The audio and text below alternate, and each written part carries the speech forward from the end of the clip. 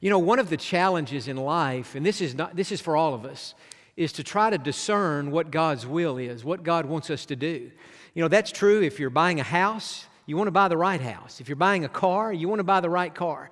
If you're thinking about taking a new job or maybe making a major decision on a relationship, you want to get those decisions right. And I don't know how it is with you, but sometimes for me, it's not always easy to know exactly what God's will is, and that's a process, and we're not perfect, and sometimes we don't get it right. And for me as a preacher, I feel that each week as I'm preparing sermons, or when it's my time to preach anyway, I feel that way, because when I'm standing up here for 30 or 35 or for 36 or for 37 or for 38 minutes, hopefully not longer than that, you know, I don't want to just talk to hear myself talk. I know what I sound like, and I don't want to just talk to hear my opinions. I know what I believe. I want, during my part of the service, to say what God wants me to say. And so that's a real thing for me. You know, most of the time, my dad and I both, we would normally preach, and we do normally preach through books in the Bible, so that when we wake up on Monday morning, we're not having to dream up ideas to preach on. We just go to the next part of the book. We've been in Revelation for over a year and a half studying through that book. It's been interrupted at different times with the pandemic and other things. But, you know, even if you are what's called an expository preacher like we are, that is where we take the Bible, we open the Bible, we read a passage, and we say, this is what the Bible says. That's the best way to preach, as opposed to having an idea and then just trying to find a verse to go along with your ideas. You want your sermons to come out of the Bible, and really the best way to do that is just to teach through books, or if not books, maybe teach through topics or themes in the Bible, but to get your sermon from the Bible. But even if you're an expository preacher, that doesn't mean that you can cease being sensitive to the leadership of the Holy Spirit as you're trying to prepare these sermons. In other words, I can't just say to God, okay, God, for the next year and a half, I'll be preaching through Revelation, and I'm just going to go, you know, each week I'll just preach on what I didn't get to the week before. And so, God, for the next year and a half, I don't have to worry about what I'm preaching. An expository preacher who takes that approach to preaching will be preaching the Word of God, but I'll tell you what he won't have. Those sermons will not have the same freshness of the Spirit of God that they would have if the preacher said, God, I'm preaching through Revelation because I felt like that's what you led me to do. But if at any point in this series you want me to preach on something else, your Spirit, speak to my spirit, and I'll go whatever you tell me to do.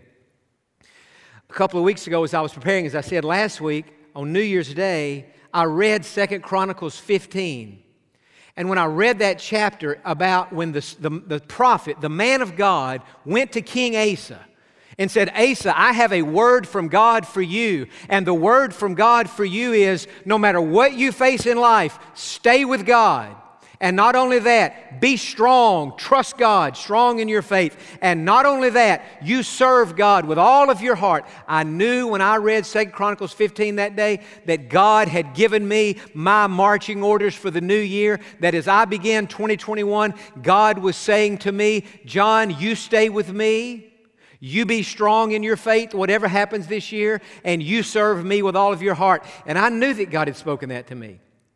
And as I went through last weekend, I felt like God say, John, take a break in Revelation and stand up there Sunday and explain that is not only my word for you, that is my word for the people listening in the room, for the people listening at home, that as we begin a new year in perilous times, in the midst of a pandemic, all kind of craziness happening, what my people need to do is to stay with me, to be strong, and to serve me with all their heart. And so last week, that was our sermon out of 2 Chronicles 15. And my intention, even when I stood up here last week preaching that sermon, was that today we would go back to Revelation, back to our study of heaven. I've got a sermon I've prepared. I don't know when the Lord's going to let me preach it, on what we're going to do when we get to heaven.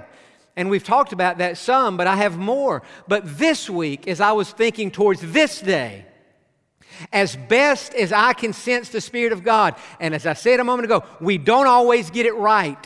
Just because you love God and seek God, we're not perfect. The Bible is inerrant. There are no errors in the Bible, but we're not. We're fallible people. And sometimes in seeking to obey God, we accidentally disobey God, but He covers us in those instances because He knows our heart is right. But as best as I can understand the leadership of the Holy Spirit, God has impressed strongly on my heart that just as last week was a day for us to camp out in 2 Chronicles 15, today is a day for us to camp out right next door to that in 2 Chronicles chapter 16. And so if you'll open your Bibles to that book, most of us don't spend much time in 2 Chronicles, and yet we're here again today. And in a few weeks, I want to do a sermon again out of 2 Chronicles in chapter number 20 entitled How to Win a Battle, and I look forward to that. But this sermon today is entitled 1 Degree Off. Because as we continue our study about the godly King Asa, who is the king of Judah, we see that this man, on at least 2 occasions, his faith was 1 degree off, or his faith may have been more than 1 degree off. But sometimes in our lives, our faith can be off by 1 degree in one direction or another. And it doesn't matter how much you love God or how close you are to God, this can happen. Now, you're going to 2 Chronicles 16. On your way there, look in chapter 14 and verse number 2, because I want you to mark this verse. The Scripture says, Asa did what was good and right in the eyes of the Lord his God. So this was a good king. Many of the kings you read about in 1st and 2nd Kings and 1st and 2nd Chronicles were evil, wicked men. But some of them were good, and Asa was one of the good ones. Now look in chapter 15 and verse 17. Notice the very last sentence of that verse. It says, nevertheless, the heart of Asa was loyal all his days. And so we're studying about a man whose heart was towards God, whose heart was tender toward God. And yet, even King Asa, his faith was not always perfect, nor is ours, and he got it 1 degree off. Now, you know, when you think about something being 1 degree off, that doesn't sound like a big deal. I mean, 1 degree off is not as bad as being 45 degrees. It's not as bad as being 180 degrees off, 1 degree. But you know as well as I do that 1 degree, depending on what it is, can make all the difference in the world. Most of us right now, if they took our temperature, it would say 98.2, 98.4, 98.6. 98.6 used to be considered average temperature. That came from a study in Germany many years ago. More recent studies have said that the average American, healthy, has a temperature maybe 98.2 to 4, right in there somewhere. But in that range, we feel normal. We feel great. We have energy. You let that temperature go up by 1 degree, and now you're 98.5, 98, or 99.5, 99.6. 1 degree. You've lost your appetite. You have lost your energy. You don't want to get off the couch. If you're like me, when my temperature goes up 1 degree, I want to call my mama and ask her to help me out. Mama, I'm in pain over here. Can you pray for me? Well, hey, when our temperature is up by 1 degree, we want our mamas. We want somebody to give us some sympathy, right?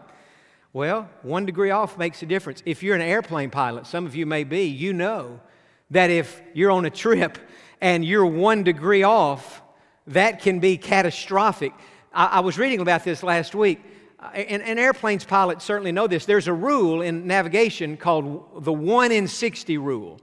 And if you're off by just 1 degree, for every 60 miles that you travel, you will miss your destination by 1 mile. So if you get on a plane today and you're making a 60-mile flight, you're 1 degree off. Well, when you get to where you're trying to go, you're going to miss your destination, but only by a mile. It's not terrible. You could still correct that and find that airport and land that plane. But if you were an airplane pilot today, flying out of JFK Airport in New York City, and you were headed to Tokyo International Airport in Japan, that flight is 6,755 miles. And if you left JFK 1 mile off to the right or to the left, either way, when you get to where you think you're going, you will have missed that airport by 112 miles. If you were off this way, you're going to be over the Pacific Ocean.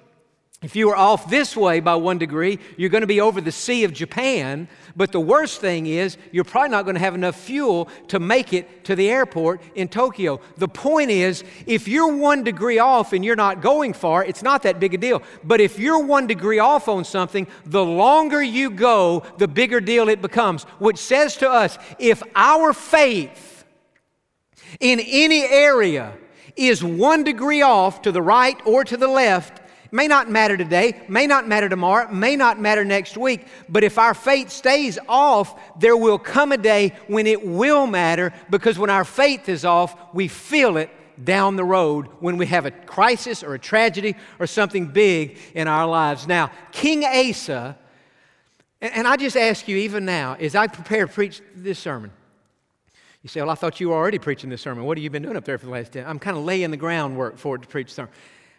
But King Asa, as I prepared this sermon, in my notes, I have 5 different areas where King Asa's, well, for him, 2 different areas where his faith was off. But I wanted to talk to us today about 5 different ways where our faith can be off. But in the first service, and I'm feeling it now in this service, I just want to deal with the first of those areas.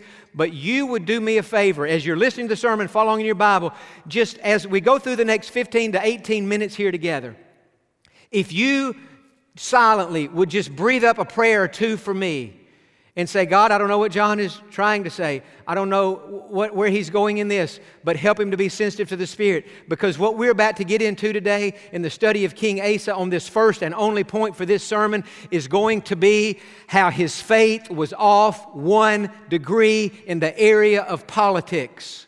And so I want to talk about that. I am not a political preacher. I am a Jesus preacher. You know, the word preacher is not even in vogue anymore. People don't want to be called preachers. They want to be called speakers because that's cool. Well, I guess I'm a speaker in the sense that I'm speaking, but in my definition, a speaker is something you plug in the wall. A preacher is something a man is when he stands up there in front of a group of people. The Bible is, people want to be called a communicator. Well, I mean, I want to be a good communicator, but God did not call me primarily to be a speaker or a communicator. He called me to be a preacher of the gospel, so that when I stand before a group of people here or anywhere else with an open Bible in my hand, I can say with confidence, this is not what Jon thinks, this is not what Jon's opinion is, this is not Jon's take on the issue, this is the Word of God. And that's what a preacher does. He preaches the Word of God. And today when I was home this morning and I woke up, and I was thinking about the day, and this sermon's been prepared since middle of the week, and I've been excited about it. And we've even got graphics. We were going to show you when we got, to me, I thought the strength of this sermon was the 5th point. Because when we get to the 5th point, we're going to be talking about how sometimes our faith can be off spiritually speaking. Instead of trusting Jesus to save us, we're trusting somebody else to save us, or something else, or ourselves to save us. We had a graphic, and we'll show you that in the weeks to come. But when I woke up this morning, I just felt like God impressed strongly upon my heart. Jon, we're living in a politically charged environment. We're living in unprecedented times. Things are happening that have never happened. And no, you're not a political preacher. No, you're not running for office. And none of that. You're a Jesus preacher. But stand up there today with a Bible in your hand and tell them my opinion on what is happening in the world today. So that's what I'm about to try to do. When I wake up in the mornings, this morning or any morning, I do not consult my phone first. Because if I go straight to my phone, normally there's text and voicemails. And so those texts and those voicemails will dictate how I spend the early hours of my morning if I go to my phone first. When I wake up in the morning, I don't go to my phone, I go to the Lord. And I say, Lord, this is the day. When my radio went off this morning, my alarm clock went off, the song they were playing today on the radio, this is the day that the Lord has made. We will rejoice and be glad. Out of Psalm 118:24, and I said, yes, God, this is the day that you have made. This is the day you have allowed me to go to the church, to open the Bible, and to show the people your word for them, for their lives, your word for me, for my life. And God, of all the things I could possibly be doing in my life, and all the places I could possibly be today. There's nowhere I would rather be, and there's nothing I would rather be doing than going to the First Baptist Church in Pasadena with an open Bible to say, this is the Word from God. That was me. I was lying in my bed this morning thinking about that, meditating on that. And when I wake up in the morning, I've told you before, I'm not a morning person. Sometime when I get up in the morning, I have a hard time getting that bed off my back.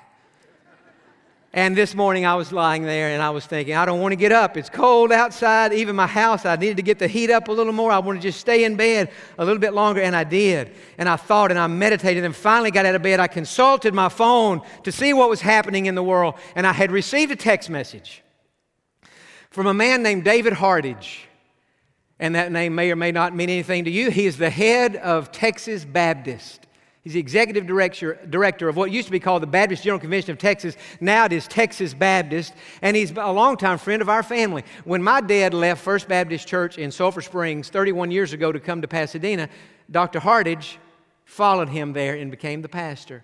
And now he's the head of the state work for Texas Baptist. And he had me a text today, personal text, not a text he sent out to every preacher in Texas, a personal text, and he said, John, I just want you to know that I have already prayed for First Baptist Church in Pasadena, Texas this morning. And when I saw the text, because I know him well and I know his heart for God, and he loves our church, I thought, God, is this a confirmation? In fact, I thought, God, I believe this is a confirmation that this morning I'm supposed to talk about this political thing. And I text David back and I said, that is a timely prayer, because today I'm going to try to address not all, but some of what is happening politically in the country. But I'm not a political preacher. I don't want to turn it into a political sermon, but I want to use the Word of God to address this. And he texted me back. He said, that is a much needed word for this day. And so God today in my own spirit used the head of Texas Baptist to confirm. And then I came to church and I said to my dad, because he's the pastor, I can't come in here. I said, Dad, I never want to, and he's so easy on me, but I said, Dad, I don't want to preach something that you don't want me to deal with. And he said, what do you think about saying? And I told him, he said, John, that's straight from the Bible. He said, you follow God, you preach the Bible, you do that. So I feel, I'm taking a long time to set this up. I won't be as long on the meal as I am on the preparation for the meal.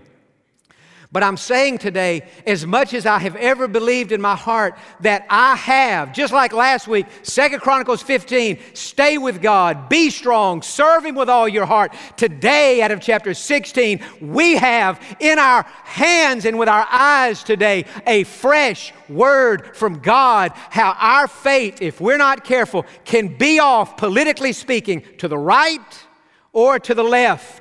And God wants it to be right on the money. Now let's look at it. 2 Chronicles 16, and let's see what happened to King Asa. Verse number 1. In the 36th year of the reign of Asa, Baasha, king of Israel, came upon Judah and built Ramah, that he might let none go out or come in to Asa, king of Judah. And so the king of Israel, which was right next to Judah, has now barricaded Asa and his kingdom in. They can't go out. Nobody else can come in, and it's not a good situation. Verse 2, then Asa brought silver and gold from the treasuries of the house of the Lord and of the king's house, and went to Ben-Hadad, king of Syria, who dwelt in Damascus, saying, let there be a treaty between you and me, as there was between my father and your father. See, I have sent you silver and gold. Come and break your treaty with Baasha, king of Israel, so that he will withdraw from me. So Ben-Hadad heeded King Asa and sent the captains of his armies against the cities of Israel. They attacked Ijon, Dan, Abel-Maim, and all the storage cities of Naphtali. Now it happened when Baasha heard it that he stopped building Ramah and ceased his work. And so now Asa has formed this alliance with the king of Syria to protect himself from the king of Israel. And after they form this alliance, the king of Israel backs off. And he said, now I'm not just attacking one country, I'm attacking two. And so Asa must have been thinking, that was a pretty good alliance. I'm glad that I hooked up with him. Verse 6, then King Asa took all Judah, and they carried away the stones and timber of Ramah, which Baasha had used for building. And with him they built Geba and Mizpah. So things are looking really good for Asa now. He's taking what others had built to try to work against him, and it looks like it all worked out good. But look in verse number 7. At that time, Hanani the seer came to, the seer is just another word for a prophet. This is a man of God. He came to Asa, king of Judah, and said to him, because you have relied on the king of Syria and have not relied on the Lord your God, therefore the army of the king of Syria has escaped from your hand. The man of God said, Asa, you've made a colossal mistake. Your faith is 1 degree off. Instead of trusting God, you trusted the king of Assyria. You've put your faith in the wrong place. Look in verse number 8. Were the Ethiopians and the Lubim not a huge army with very many chariots and horsemen? Yet, because you relied on the Lord, He delivered you into their hand. In other words, the prophet's saying you had another time in your life when you got in a political mess, but in that instance, you trusted in God and God bailed you out. You should have trusted God this time. Verse 9, this is one of the classic verses of the Old Testament. If you're only going to memorize one verse out of 2 Chronicles, this would be your verse. For the eyes of the Lord run to and fro throughout the whole earth to show Himself strong on behalf of those whose heart is loyal to Him. In this you have done foolishly. So the prophet is saying, Asa, you love God. Your heart is loyal to God. But in this instance, you've not been loyal to God. You've relied on somebody else. Therefore, from now on, you shall have wars. What I want you to see from Asa's life before I pull this into the modern day, Asa got into a situation politically. And instead of trusting God, he trusted the king of Syria. Say it another way. He trusted the king of Syria when he should have trusted the king of heaven. And God called him on it. And God sent His prophet to tell him what he had done was wrong. Now, the point is, and the only point of this sermon today, sometimes our faith can be 1 degree off, one way or another, in the world of politics. Politically speaking, it can be one way off. Let me give you a couple of examples on that, how that can happen. First of all, some people, their faith is off in the sense that they are totally anti-politics. They just don't like politics. In other words, for them, they would rather there be no government, no president, no governor, no senators, no congressmen, no mayors, just no government, just mob rule. No police, just chaos, just mob rule. And we saw last week at the Capitol how that happened. Here's a group of people that is unhappy with how the election turned out. And so what they're doing is saying, we no longer like how the government is functioning, so we're going to just overthrow the government. And they go in and it's unthinkable what happened. As I mentioned last week, I was doing the media fast on Monday, Tuesday, Wednesday, and I got a phone call from Rick Lipsey here at the church on Wednesday. He said, I'm glad you're on the media fast because what's happening on TV would be stressing you out right now. And it stressed everybody out. And as my dad said, it broke everybody's heart. When I saw it later in the week, I like you, could not believe that was happening. But there's some people who they're anti the government.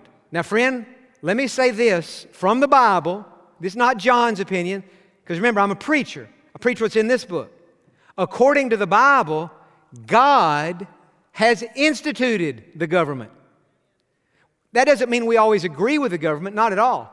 But you cannot be fundamentally opposed to something that God has ordained.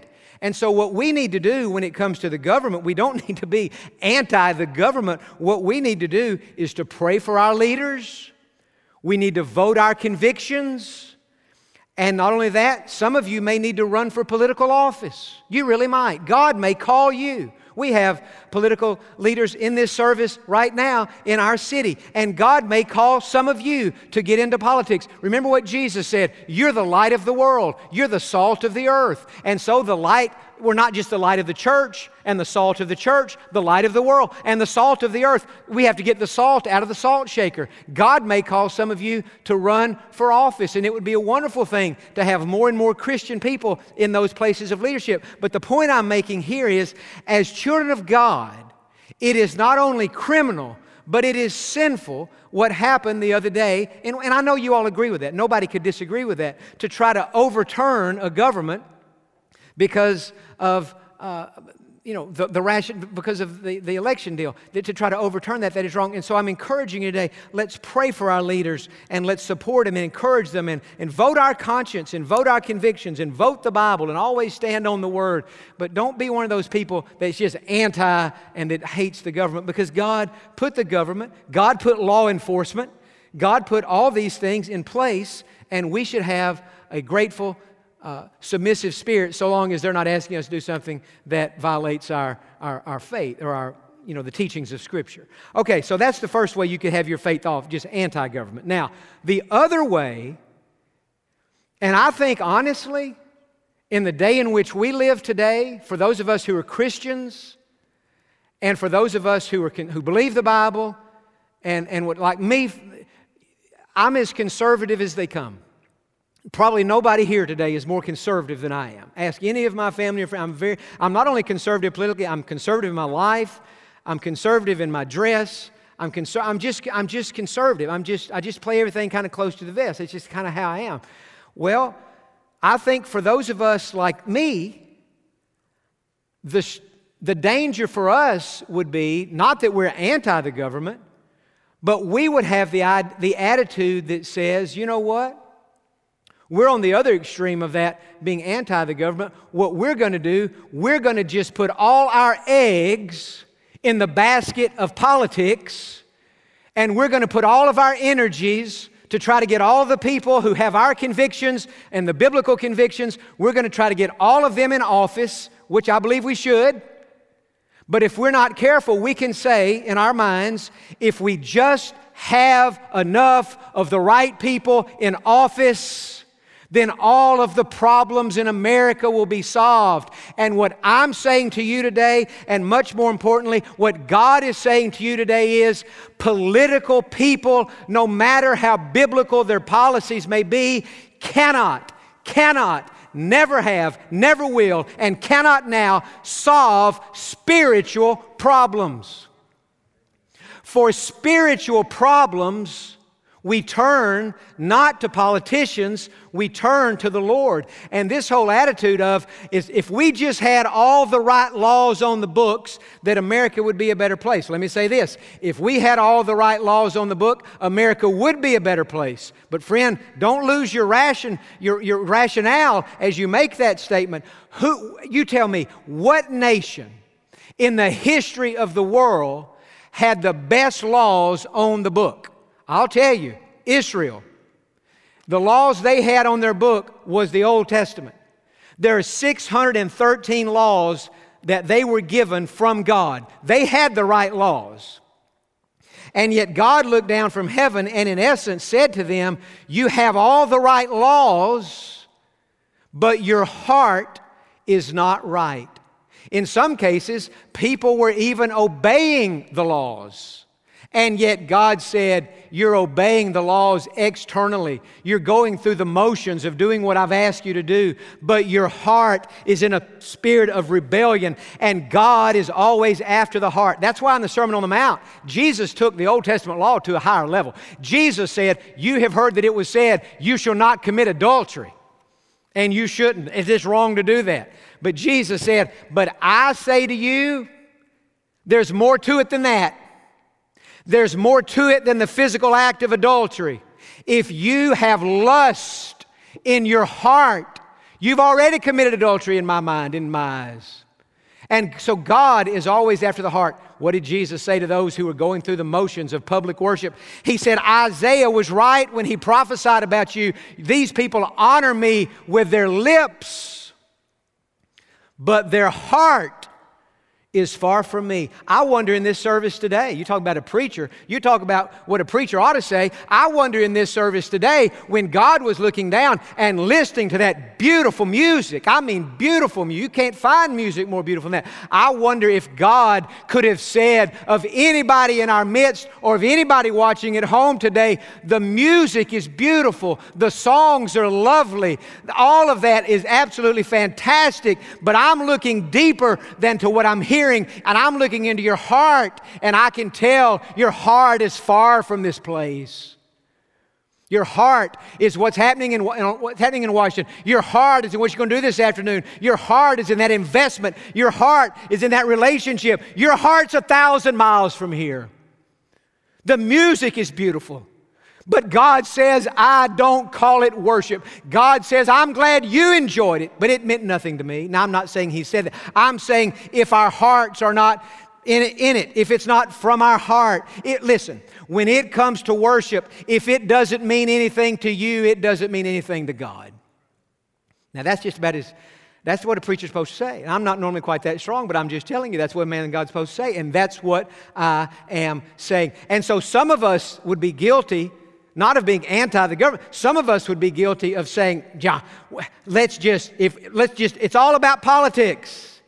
And that's why I'm saying I'm not in my heart a political preacher, because I don't believe that the answer to what ails our country will be solved with any election, no matter who the religion. If Billy Graham were still living and we made him to be the President of the United States, just putting Billy Graham in the White House would not solve the problems in America today, because the problems in America today are not primarily political. The problems in America today are primarily spiritual, and spiritual problems need a spiritual solution, and that spiritual solution must come from God.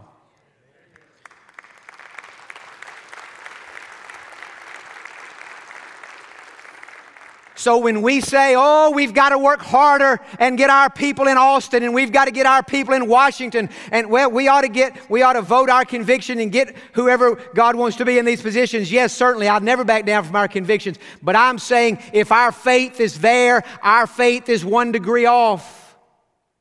And if we as the people of God have our faith politically 1 degree off, I'm telling you, the farther we go, the worse it's going to get. One of my concerns today in Christianity, in pastors with a greater influence than I have, is that as I listen to many of them deal with the political things today, they leave their congregation with the impression, they leave anybody who's listening with the impression, if we can just change Washington, we can change the world. And I'm telling you, our help, our hope, our healing is not coming from Washington. Our help, our hope, our healing is coming from heaven, if we're to have help, hope, and healing at all.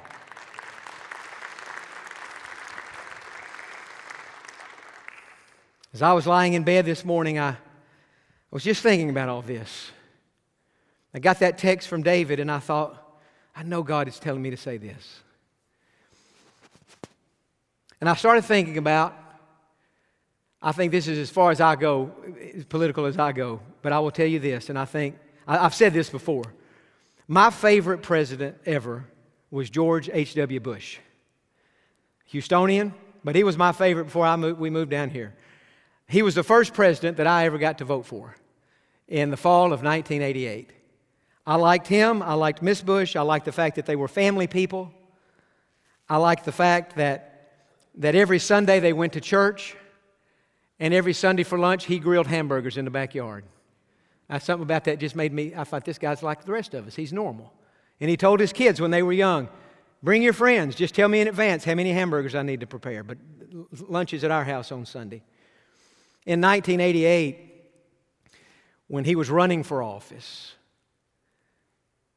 I believe it was at the National Convention when he was giving his acceptance speech of the nomination, he made a statement that stuck with me, and I want to end with his statement today. He said, I dream of and then here's what he said, of a kinder, gentler nation.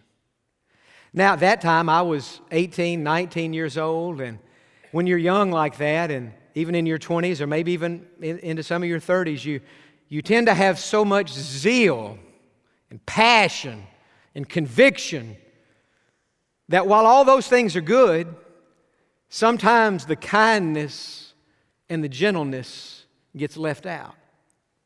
And so back then, when it came to, say, politics or things like that, I was probably more known for my zeal and passion than I was for my kindness and gentleness if I just ever really got into a conversation with somebody on politics. And yet, even then, that rang true to me. A kinder, gentler nation. As I was thinking about that this morning, and I hadn't planned on sharing that, but I thought, now I know we all agree with this next statement I'm going to make because it's just right out of the Bible.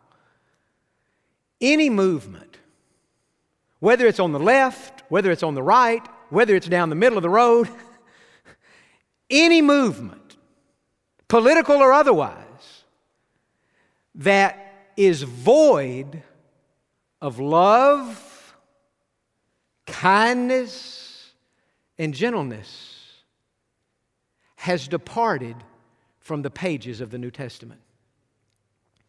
What does it say in Ephesians chapter 4? Be kind to one another, tenderhearted, forgiving one another as God in Christ has forgiven you. What did Paul say in Philippians chapter 4 down in verse 5? Let your, watch this, gentleness be known to all. The Lord is at hand. You know what's in my heart today? And I know our church is already that way. I mean, I know I'm preaching. I know we've all been together long enough. We all are like-minded in this. My prayer is that now, even more than ever, and in the years ahead, that we could be a church who has found the balance of what Paul spoke of in the book of Ephesians, where he said, speak the truth in love. Some people, they speak the truth, but there's not any love. They're 1 degree off. Some people, in the name of love, everything goes. Yes, but there's no truth. They're 1 degree off. But what does the Bible say? The Bible says, speak the truth in love. If we could figure that one out and be a church and be a people as individuals that say, you know what? I have my convictions. I can't back down from what is taught in the Scriptures, and I don't want to. But also I have to remember that love and kindness and gentleness is also taught in the Scriptures. And let me say this as I come to the end. If you today are a Republican, it would be wrong for you to hate the Democrats. And if you are a Democrat, it would be wrong for you to hate the Republicans. You can disagree, you can debate, you can vote against the other side and vote for your convictions, which is I do. I've already told you how conservative I am. And yet, it would never be right to live our lives with no love, no kindness, and no gentleness. What did Jesus say in John chapter 13? He said, by this, all will know that you are my disciples if you have the perfect theology. Is that what Jesus said? No. By this, all will know that you are my disciples if you're orthodox. No. By this, all will know that you're my disciples if you're conservative. No. By this, all will know that you're my disciples if you're liberal. No. By this, all will know that you're my disciples if you have love for one another. One of the things I love about First Baptist Pasadena, it is a place where the truth is taught and revered, but it is also a place where love is extended and freely given. And I encourage you today, not just when it comes to politics, in every area of your life, as I know God convicts me in every area of my life, to stand on truth and don't ever compromise that, but to always be a person of love and of kindness and of gentleness. Amen?